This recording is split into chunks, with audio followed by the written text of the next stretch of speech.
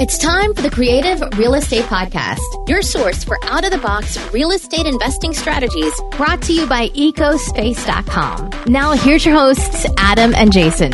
Welcome back to the Creative Real Estate Podcast. I am DJ Scruggs, along with my partner, Manny Perez. Hey, what's going on, DJ? Hey, Manny. So as you know, Manny, we talk a lot about creative strategies, and today we've got a guest who has an especially creative strategy around conservation easements. But first, let's introduce him. So, hello, everyone. Say hello to Brandon Hall. Hi, Brandon.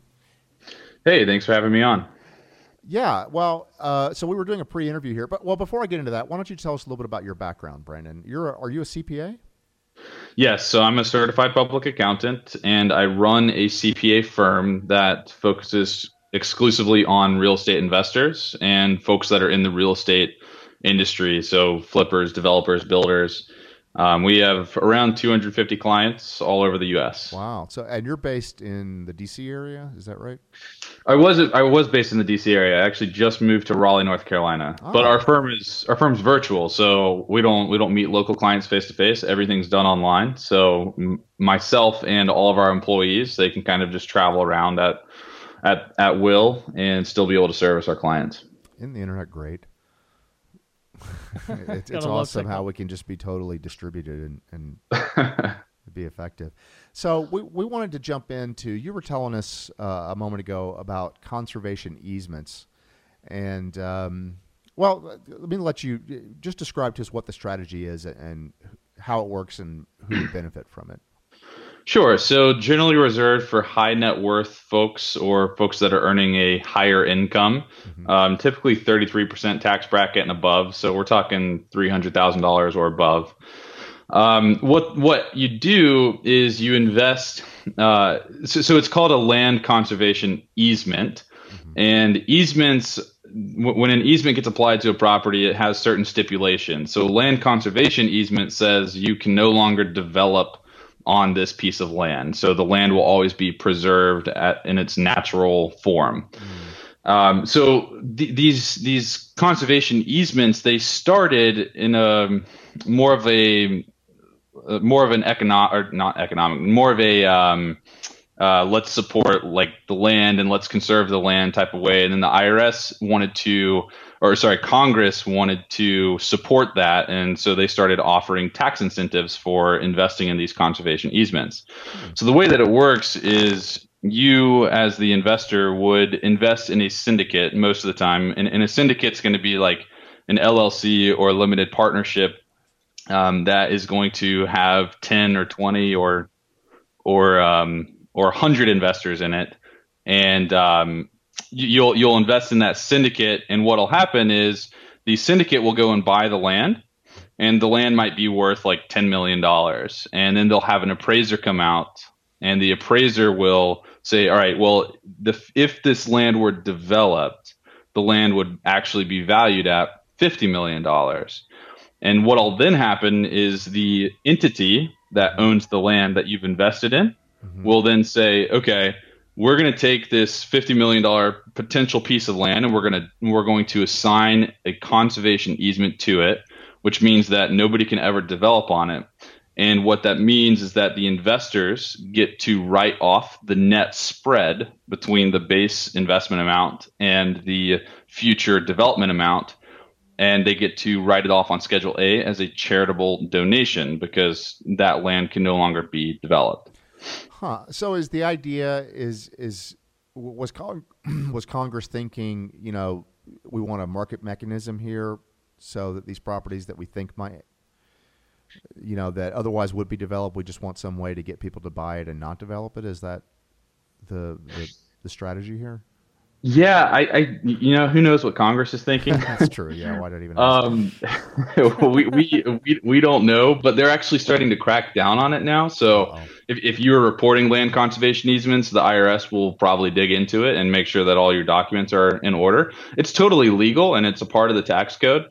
It's just something that kind of blew up into something that was not intended. So at first it was intended for the farmers who are saying, I want to be able to pass this land down to the next 10 generations and it's a part of our family type thing. And by by signing an easement to it, they're saying, okay, well, Mr. Farmer, thank you for doing that. Now here's a little bonus.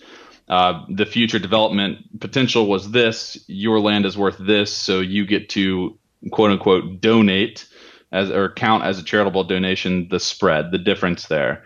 But then you had these syndicates pop up where you've got doctors and attorneys and all these guys that are just purely looking for tax shelters, and don't really have an interest in the land at all. And so that's why the IRS is starting to crack down on this. I see. Well, it only takes one person to figure this out. Next thing you know, you got a bunch of other people trying to do it as well. So, how many times have you done this? Creative strategy or ballpark. Is this something that is done often or? Yeah, it's done. It's relatively often. We've done about 15 of these this year. Now, when I say we've done them, it doesn't mean a lot. Yeah. So we're not like setting up the syndicate and buying the land, right? Right. We're just guiding our clients through it as they're investing in the syndicates. So there's like teams and companies of people that'll set these things up and pool funds to go and buy the land. And so we just connect our clients to those types of folks. And we help them understand what their tax position is going to look like after they make the donation and after that easement is assigned to that land. That's fascinating. I remember reading a while back, there's a big time, I guess they're technically a hedge fund. It's the Carlyle Group in D.C. Yeah. David Rubenstein, the guy who founded that, he started doing something similar back in the 70s or early 80s. He found a tax write-off that had to do with, I'm sure I want to explain it correctly, but it had to do with mineral rights in Alaska. And he would go around and sell these syndicates that allow people to get tax write-offs, but then Congress shut it down, but he made so much money. He's like, great, I'm going to do this some more. And Carlisle's gigantic. They do investments all over the world now, but you never know. You find a loophole in the tax code and big things can come from it. Yeah, absolutely. So one other strategy we wanted to ask you about, because we saw it on Bigger Pockets, you'd written a post about this, is you call it the BAR strategy, which is distinct from the BRRRR strategy that I believe it's Brandon Turner. Brandon Turner, I believe that's the one. He's the one who sort of pitches that. So can you sort of walk us through those two and what the differences are? Sure. So the BRRRR strategy is buy, rehab, rent, refinance, repeat. Mm-hmm. And all I am suggesting that we do is we add an A between the B and the first R. So the A stands for advertise.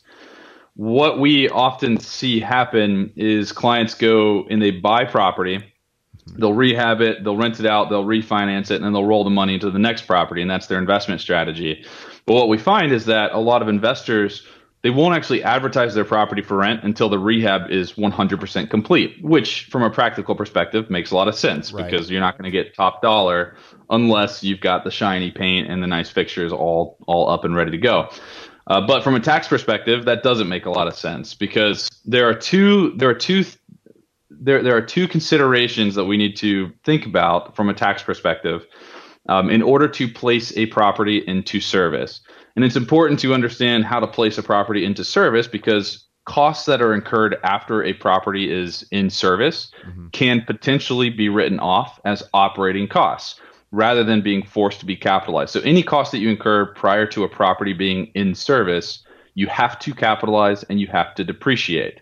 We don't really want to capitalize and depreciate because we're going to be recovering our costs over 27 and a half years. So we're recovering our costs over a long period of time rather than today. And when we sell the property later on, we're going to have something called depreciation recapture. So for example, if I spend $10,000 on like painting, but I paint before the property is in service, then I have to capitalize that $10,000, depreciate it over 27 and a half years. And then if I ever sell the property, I have to pay a tax on the depreciation that I've taken on that $10,000. Makes sense. But if I paint after the property is in service, then I just get to write off the entire $10,000 today. So I recover my cost today, and I don't have to worry about the depreciation recapture tax at a later point. So to be in service, two things have to happen. The property has to be ready, and it has to be available. Well, oftentimes ready can be a pretty low threshold to meet. In certain cities, it's a certificate of occupancy. So you can go and you can look what's required for me to get a certificate of occupancy. Well, does it have to be painted? I don't know. It depends on locality. But ready can be a relatively low threshold to meet. You could theoretically not have appliances in the unit, but it would be ready to house somebody. But what happens is our investors, even though the property is ready, somewhere during the rehab, they'll wait until the very end to advertise it for rent. So all I'm saying is, let's go ahead and make it available at the very beginning, and then we can duke it out with the IRS on when is the property actually ready. Okay. And so give me an example of like what would you just place an ad like any other ad, or would you put some caveats in there, or what? Yeah. You can place an ad like any other ad. You could say coming soon. Whatever floats your boat. Now, what we want to see is an ad on a third-party website that has a clear date stamp. Or if you want to place a for rent sign out in the front yard, you take a photograph of that for rent sign and your property with a date stamp somewhere on that photograph. So the key is just the date stamp and just demonstrating that it was indeed advertised on a certain date. Because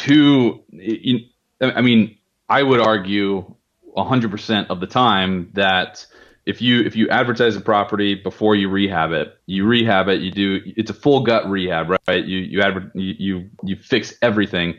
And then at the very end, you're doing the cosmetic stuff. So you're putting down carpet, you're painting, you're buying appliances. I would argue that none of those costs materially improve the actual structure, right? None of those costs are actually improvements.